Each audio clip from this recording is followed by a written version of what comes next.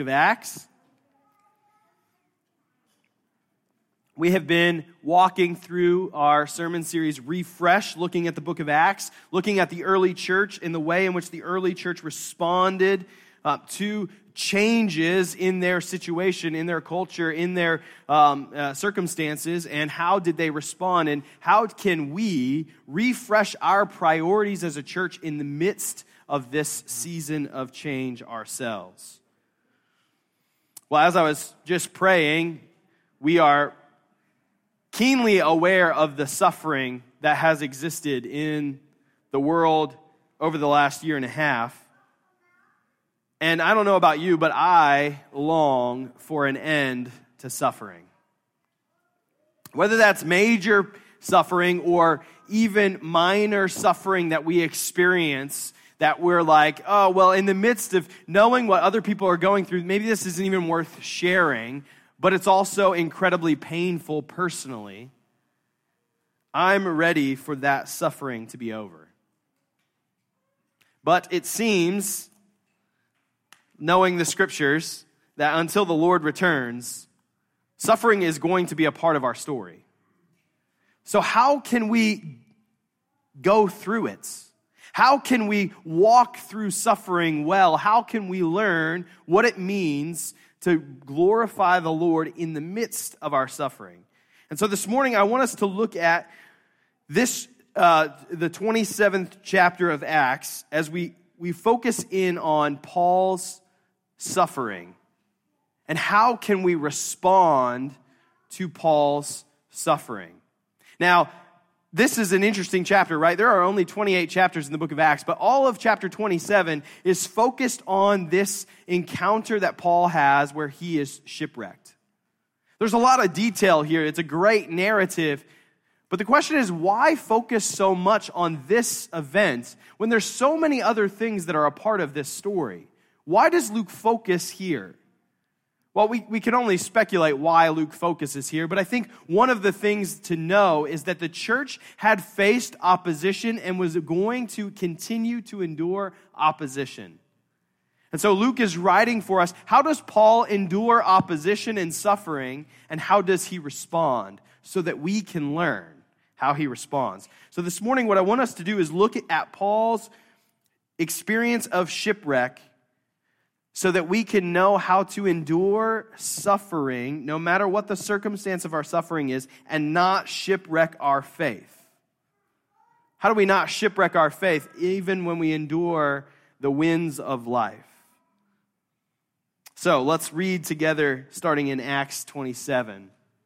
When the time came, we set sail for Italy. Paul and several other prisoners were placed in the custody of a Roman officer named Julius, a captain of the imperial regiment. Just remember where we are in this story. Paul has gone through several trials. He has appealed to Caesar, and he is being sent to Caesar. He is finally being sent to Rome on this case. But remember, they don't even have like a formal set of charges to give to him, because they've all said, well, he's not guilty of anything. These are charges that are not, they don't fit. He hasn't done anything wrong. But we have to, we've arrested him. We've got to do something with him. We wanted to send him back to Jerusalem to appease the Jews that were accusing him, but we knew he was going to get killed there, and so Paul appeals to Caesar, and he's being sent to Caesar finally. Aristarchus, that's a good guess, I think. A Macedonian from Thessalonica was also with us. We left on a ship whose home port was, I'm not even going to try, on the northwest coast of the province of Asia. It was scheduled to make several stops at ports along the coast of the province.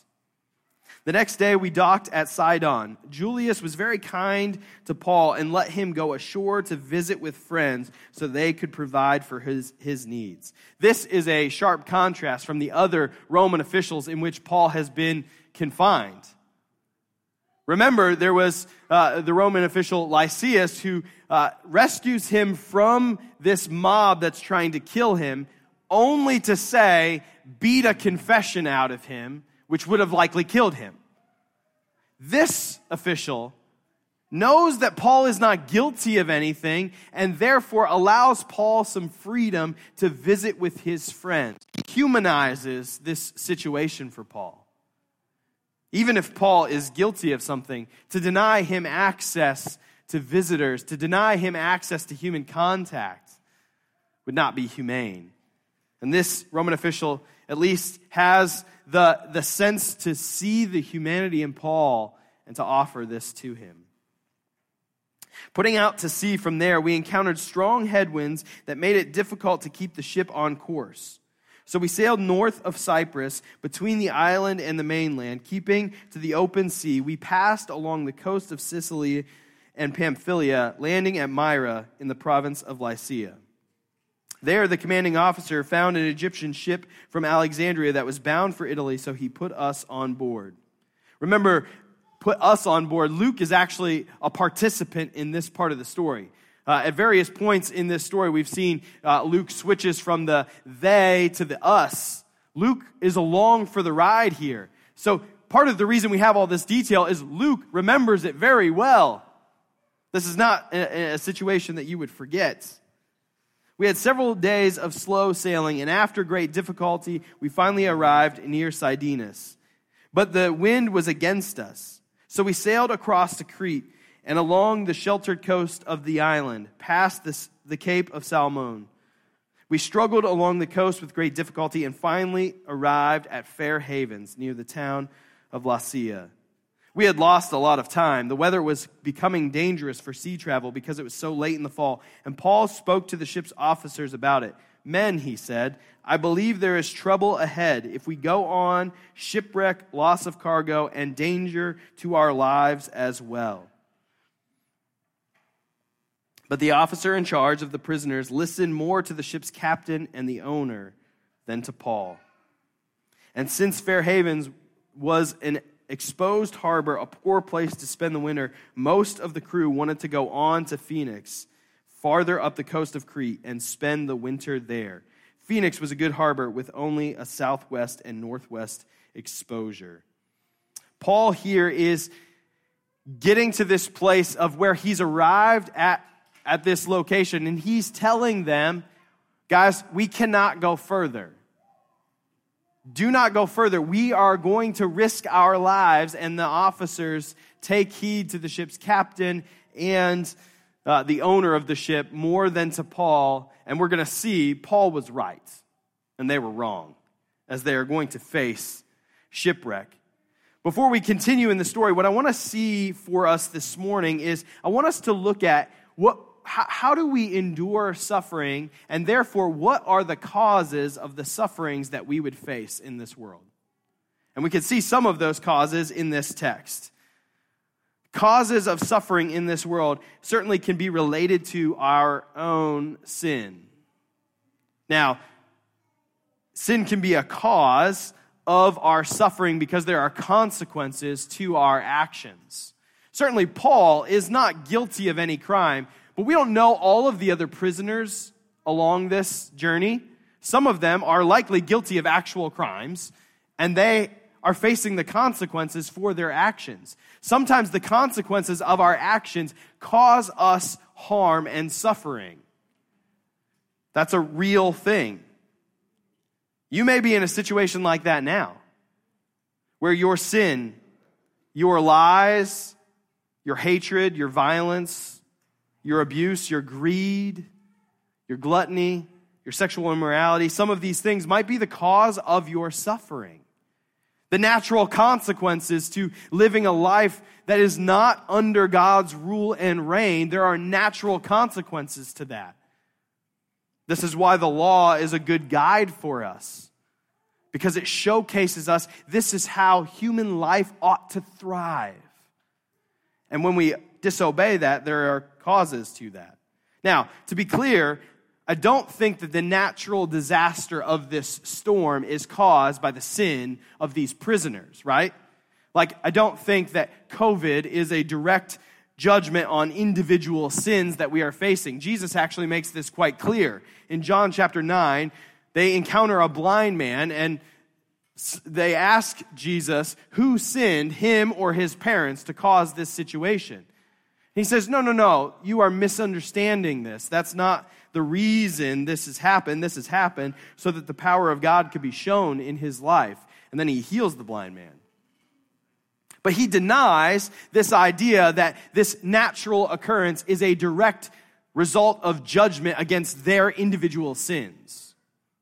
So we shouldn't read into this that Paul and these other prisoners had so sinned, or the owner of the ship had so sinned that God sends a storm upon them. Right? This happens again in Luke chapter 13. Jesus talks about this situation. They come to him and they say, did you hear about this situation in which Pilate killed a bunch of folks and then mixed their blood in with the blood sacrificed to idols? Like, what happened there?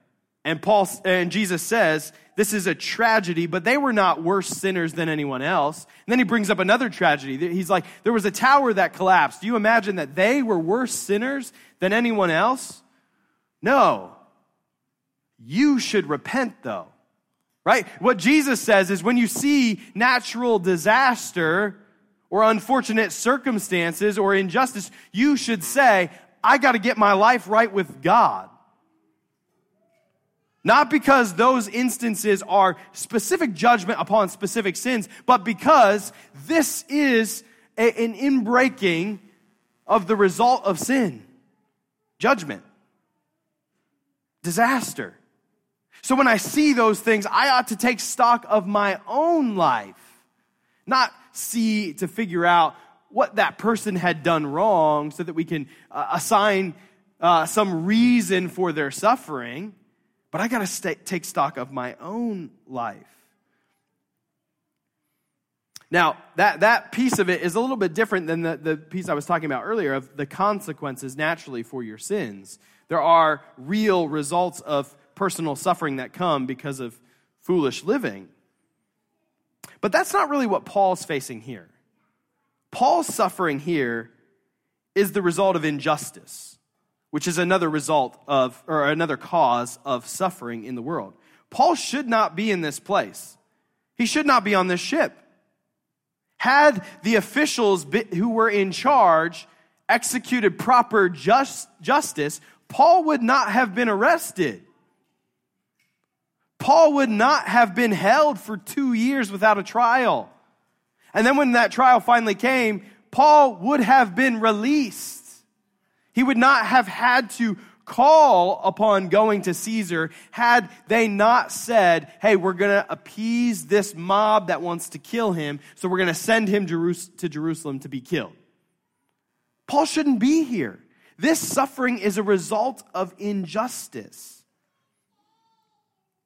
And maybe you have faced similar things. Incarceration that is unjust. Encounters with police that are unjust. Racism, sexism, discrimination, some unjust working environment, emotional, physical, sexual, or spiritual abuse, suffering under systems in our culture that are rigged against the poor.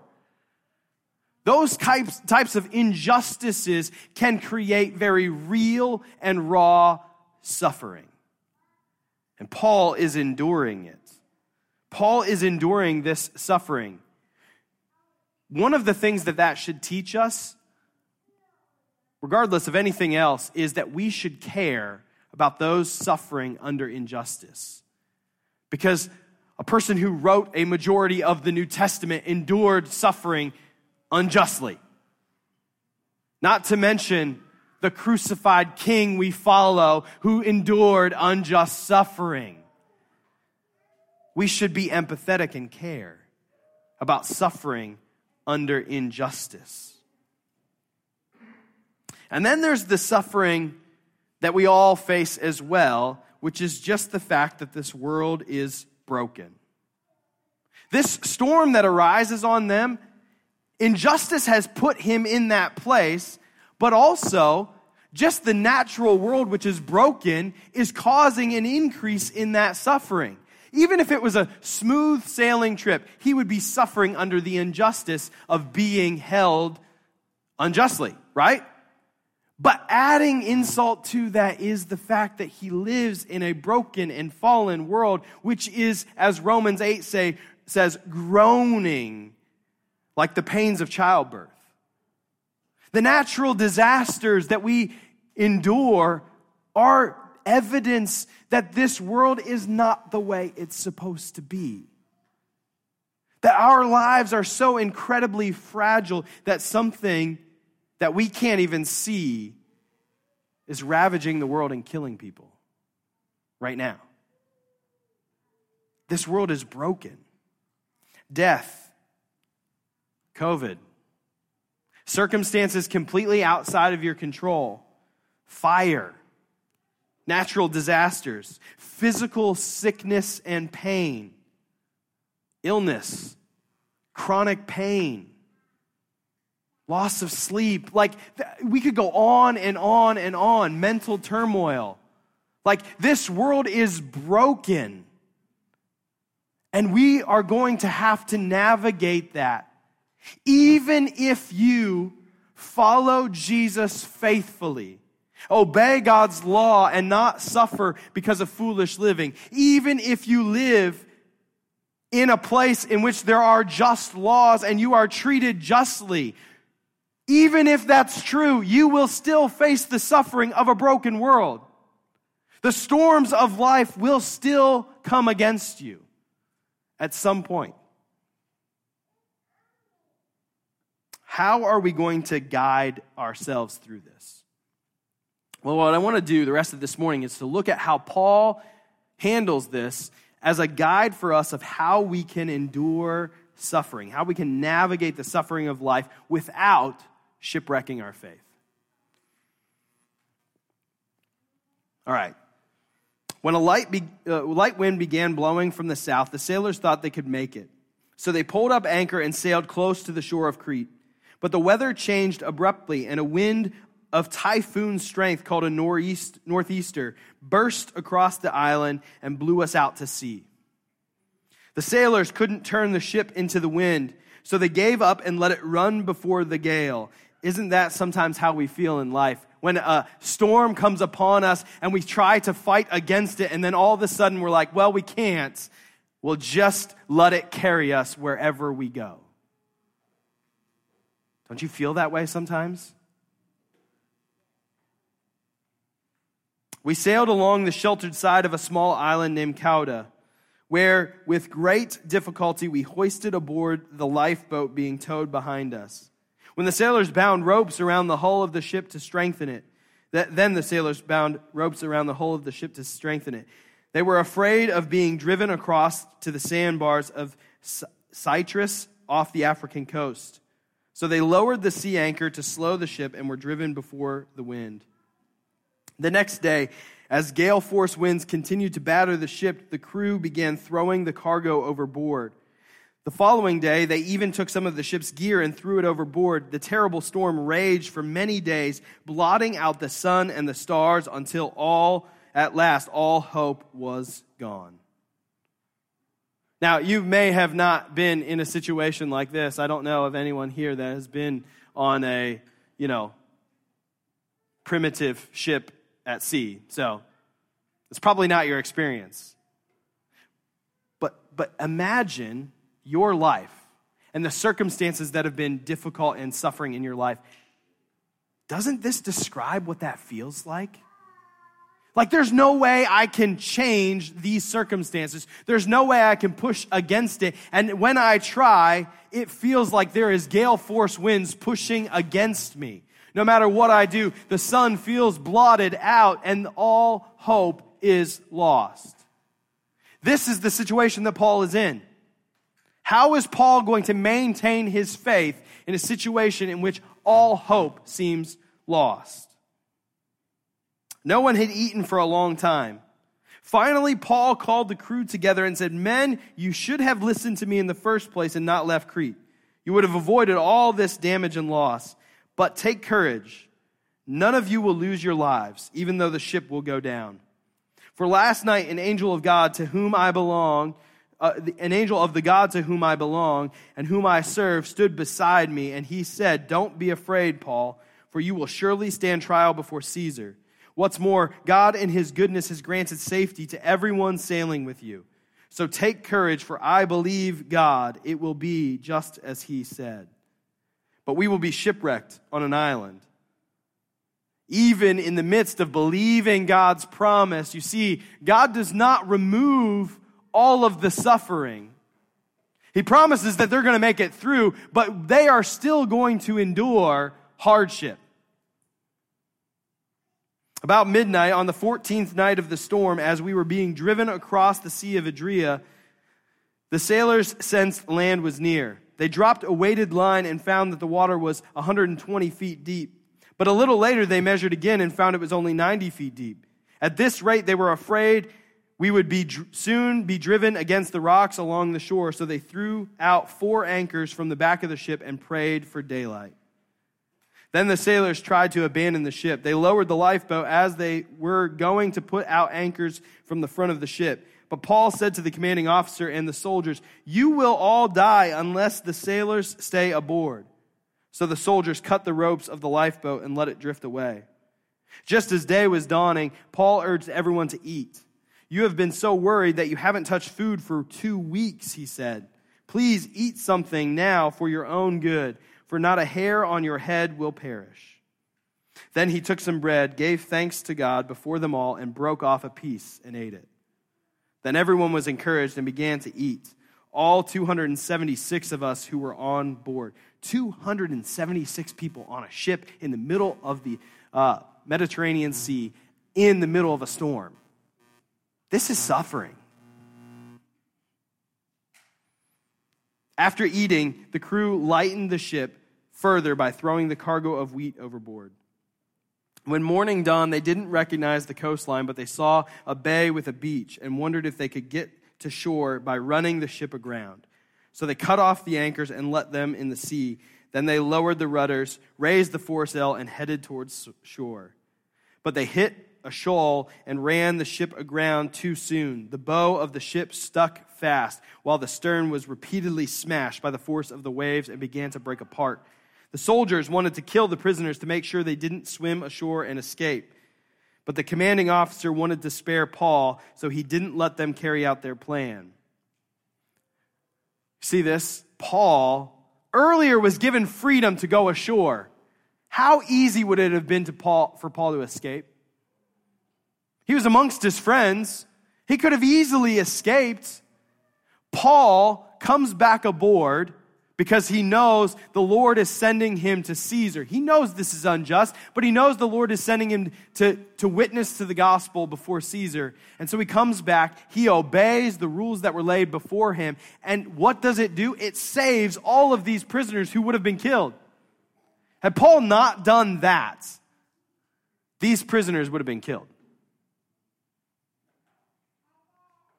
Then he ordered all who could swim to jump overboard first and make for land. The others held on to planks or debris from the broken ship. So everyone escaped safely to shore. Now, this is like a great movie scene, right? Like it is described in great detail how they go through this. Because Luke is trying to get us to recognize how we are to endure hardship in life. So how do we do this? What is the guide to doing this? Well, the first thing we need to do is embrace weakness. The only way to save your faith is to embrace weakness and admit that suffering will come. You may, like Paul, literally shipwreck. Unlikely, but it may happen. But otherwise, you will certainly face suffering. Maybe you're going to face injustice like Paul did. Maybe you're going to face the consequences for your own sin, but you are certainly going to face the reality of suffering because you live in a broken world. The first step is to embrace weakness. Paul says this about this experience later in 2 Corinthians. In speaking about these other false teachers who have come in and maligned Paul, this is what Paul says. Are they servants of Christ? I know I sound like a madman, but I have served him far more. I have worked harder, been put in prison more often, been whipped times without number, and faced death again and again. 5 different times the Jewish leaders gave me 39 lashes. 3 times I was beaten with rods. Once I was stoned. 3 times I was shipwrecked. Once I spent a whole night and a day adrift at sea. I have traveled on many long journeys. I have faced danger from rivers and from robbers. I have faced danger from my own people, the Jews, as well as from the Gentiles. I have faced danger in the cities, in the deserts, and on the seas. I have faced danger from men who claim to be believers but are not. I have worked hard and long, enduring many sleepless nights. I have been hungry and thirsty and have gone often without food. I have shivered in the cold without enough clothing to keep me warm. Then, besides all this, I have the daily burden of my concern for all the churches. Paul is listing out all of these ways in which he has suffered. But what does he say? Who is weak without my feeling that weakness? Who is led astray and I do not burn with anger? If I must boast, I would rather boast about the things that show how weak I am. Paul, in the midst of laying out all of his suffering, in the midst of comparing himself to folks who are saying, don't listen to Paul. Who's that guy? Listen to us.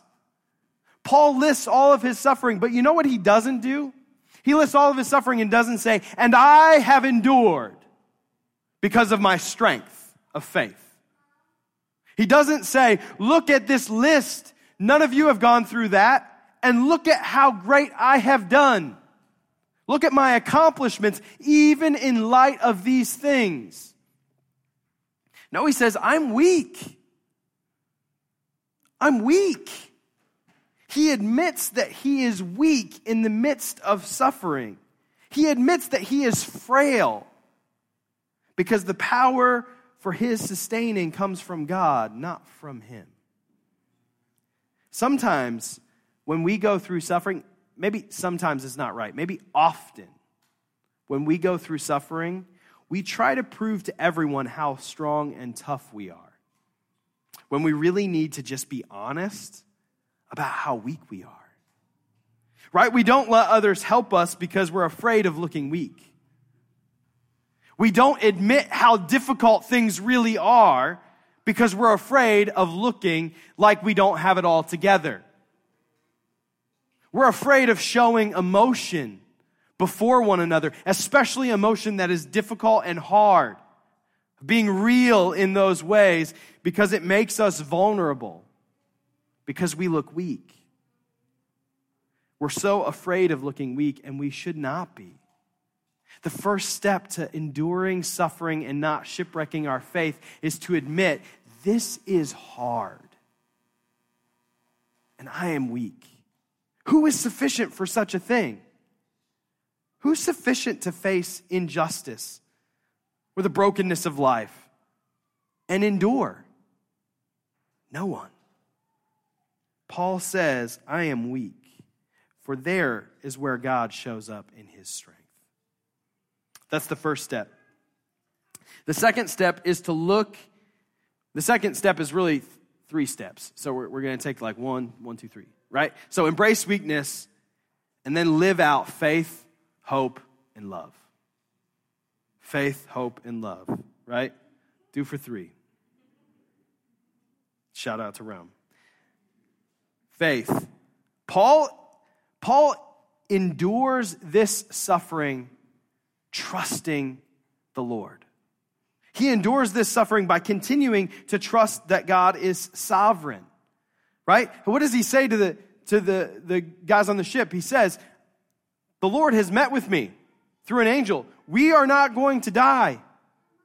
I trust this. I'm going to continue to look to God's providence.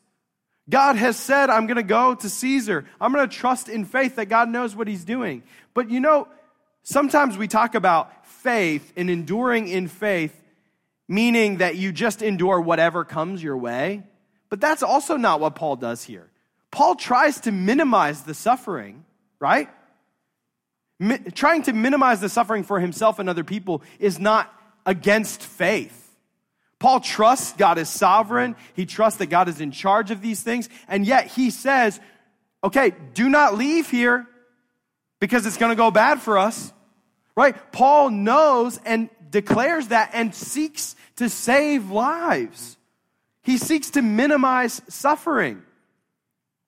Sometimes we use our trust in God's sovereignty to avoid working to minimize suffering. Because we say, well, the world is broken, it's fallen. Until Jesus returns, it's going to be like that. Yes, 100% true. That doesn't mean that we join in injustice or allowing injustice to rule or seek to minimize suffering. We should seek to minimize suffering wherever possible. That's true all throughout the book of Acts, right? They could have said, well, the poor we'll always have poor people around.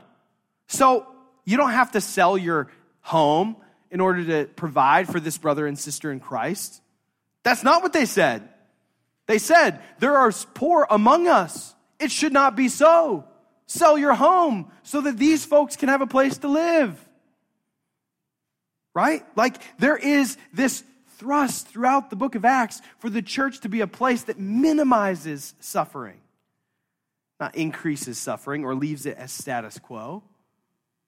Now, at the same moment, Paul knows in faith that God is sovereign and I'm not going to be able to eliminate suffering in this life. Minimize, yes. Eliminate, no. So he embraces weakness and he trusts in faith. He also still submits to God's will. Remember, he could have escaped. He didn't. Followed God's will and God's law. He didn't escape. It's interesting, Paul uses this shipwreck analogy in 1 Timothy 1:19. He says, cling to your faith in Christ and keep your conscience clear, for some people have deliberately violated their consciences. As a result, their faith has been shipwrecked. Paul knows what shipwreck looks like. Luke describes it in great detail. This is what your faith will do if you violate your conscience knowingly. When suffering comes, though, let's be honest, we give ourselves a pass on sin, right? We suppress our conscience. It's the quickest way to shipwreck your faith. It's the quickest way to shipwreck your faith, to suppress your conscience, which is telling you, I know this is hard. This sin is not going to solve that problem. And we say, hush, Holy Spirit. We're going to do our own thing. Over the last year and a half, there's been a lot of great suffering. Where have you let your clinging in faith to Jesus slip and give yourself a pass on sin? What's that area of your life that you've just like, it's sliding. It's sliding. Friends, let me warn you, like Paul warns the sailors, don't go there. It won't go well. You continue on that path, it is not going to end well. Come back. Come back to where it is safe within God's will. Do not go there. You will shipwreck your faith. Cling to your faith in Jesus. You need to repent if that's the case. Embracing weakness and embracing grace and running back to the loving arms of Jesus. What does Jesus say when the word comes? Remember the parable of the seeds scattered? He says there's this seed that falls on rocky soil. It is received with joy, but as soon as there are problems, it falls away. Why does it fall away as soon as there's problems? Because it's the quickest place for us to say, nope, that's hard. I'm going to go this way. I'm going to go this way where I can embrace something that will ease my pain even though I know it's wrong and sinful. I'm going there. The first step to enduring suffering is embracing weakness. Secondly, it's clinging to your faith. Cling to Jesus. Again, that doesn't mean that you try to remedy the problem. It doesn't mean that you don't try to remedy the problem, particularly if it is suffering under injustice, but you don't allow the injustice of man to stamp out your view of the justice of God. You don't allow the suffocation of suffering under the weight of injustice to harden your heart to the grace of Jesus. You have to cling to him. Faith, then hope. Paul trusts God and his promise that they will make it. Remember, it said all hope had been lost. The situation, all hope had been lost. No one had eaten for a long time. Finally, Paul called the crew together and said, "Men, you should have listened to me in the first place, but take courage. None of you will lose your lives, even though the ship will go down. For last night, an angel of God, the God to whom I belong and whom I serve, stood beside me, and he said, 'Don't be afraid, Paul, for you will surely stand trial before Caesar. What's more, God in his goodness has granted safety to everyone sailing with you. So take courage, for I believe God, it will be just as he said.'" It's really easy to despair in the face of suffering. Thinking about this and Paul's hope in the midst of this reminded me, a few years ago, we went through the book of Lamentations together, which if you want to go to a place in the midst of your suffering, go to the book of Lamentations. In the middle of the book, it says this: "The thought of my suffering," this is chapter 3, "the thought of my suffering and homelessness is bitter beyond words, so I will never forget this awful time as I grieve over my loss." This is my favorite line in the whole book. "Yet I still dare to hope when I remember this. The faithful love of the Lord never ends. His mercies never cease. Great is his faithfulness. His mercies begin afresh every morning. I say to myself, the Lord is my inheritance. Therefore, I will hope in him." Dare to hope. In the midst of the suffering of this world, if we're going to cling to our faith in Jesus, we have to dare to hope. There are lots of circumstances that look beyond hope. Look at the state of the world. The injustice, the suffering, the pain, the brokenness. And Jesus said he would come back, and he has waited a long time. Do you dare to hope? Dare to hope that one day the curse will be reversed. That Jesus will return, and that one day there will be no more sin, there will be no more injustice, there will be no more brokenness. Creation groans. Remember we said creation groans, that's what Paul says in Romans 8. What does it groan for? The revealing of the sons of God.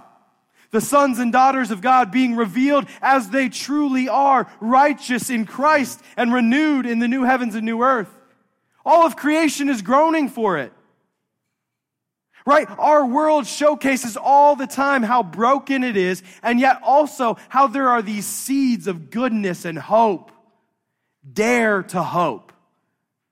In the midst of suffering and sorrow, dare to hope in the promises of God. Dare to hope in the things that God has promised you, that Jesus will return, and he will look you in the face. He will wipe away every tear of suffering, and he will say, "Well done, good and faithful servant. Enter into the joy of your master." The way to endure suffering is not to be strong in yourself. It's to embrace weakness. The way to endure suffering is to cling to your faith in Jesus above all else, and to dare to hope in the promise of God for you. And finally, to continue in love. This is wild. In the midst of 276 people gathered together on a boat that's going down, what does Paul do? He took some bread, gave thanks to God before them all, and broke off a piece and ate it. He served communion with them? That word break is used in the feeding of the 4,000 and 5,000 miracles, in the Last Supper, and the Lord's Supper, and here. Indication seems likely that Paul breaks bread with them in serving them the Lord's Supper. He offers Jesus' broken body to them. In the midst of their suffering, he preaches the gospel to them as they go down in the ship, some of whom were his captors and have done wrong to him. He continues to love them. Paul understood what Jesus said when he said, no, don't just love your friends. Everyone does that. Love your enemies. Love your enemies. Serve others. Paul is concerned for the good of others continually. His good graces with the authorities actually save his life and the other prisoners from being recklessly killed, as we already talked about. Paul showcases that you, in the midst of your suffering, can still love others. Paul, in the midst of being shipwrecked, is still preaching the gospel and loving his enemy. Not only do we often give ourselves a pass to sin in suffering, we also give ourselves a pass to being a jerk to our neighbors because we're suffering. Or just avoiding them completely. Right? Like there's too much going on right now, so I'm not going to love anyone. Paul continues to love others. And Paul doesn't shipwreck his faith. I'm not saying that you should do that because you shouldn't take any break or rest to recharge. No. Don't hear me saying that. But I'm saying if you use your present suffering as an excuse to never love your neighbor, your brothers and sisters in Christ, or your enemies, you will shipwreck your faith. Absolutely. Because you're not embracing Jesus. If there's ever an example, Paul's an example, but if there's ever an example of someone loving others in the midst of his suffering, it's Jesus. Father, forgive them. They don't know what they're doing. We want to cling to Jesus, then cling to loving others. It actually comes back around to Paul too. Once we were safe on shore, we learned that we were on the island of Malta. The people of the island were very kind to us. It was cold and rainy, so they built a fire on the shore to welcome us. Not only right then, but also, remember earlier where Paul was able to have some freedom? What happened? He was served by his friends. Paul loves others, loves his enemies, offers them Jesus, and continues to care for them. He also is served by others. One of the ways in which we burn out is we end up laying too heavy on this love others and don't allow others to do the same with us. In your suffering, you need to allow others to serve you. Because they need to serve, because that's being like Jesus. And also, you're weak. You can't do this alone.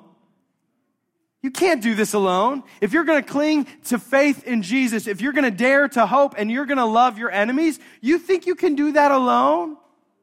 You can't. You need to embrace weakness and be served by others, because ultimately you need to embrace weakness and be served by Jesus. If we're going to continue to love others and be served by others, if we're going to dare to hope in the midst of hopeless situations, if we're going to cling to faith in Jesus, we need to embrace weakness and be served by Jesus. Because he gets it. He suffered under injustice. He suffered death and weakness, and he did so in order to die the death that you and I deserve to die for our sins. He suffered in all the ways that cause suffering, except the sin was not his, it was ours.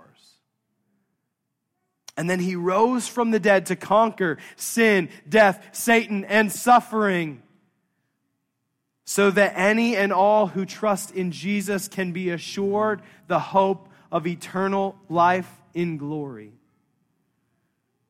But he said, I've come not to be served, but to serve. So let's not think we're greater than Jesus.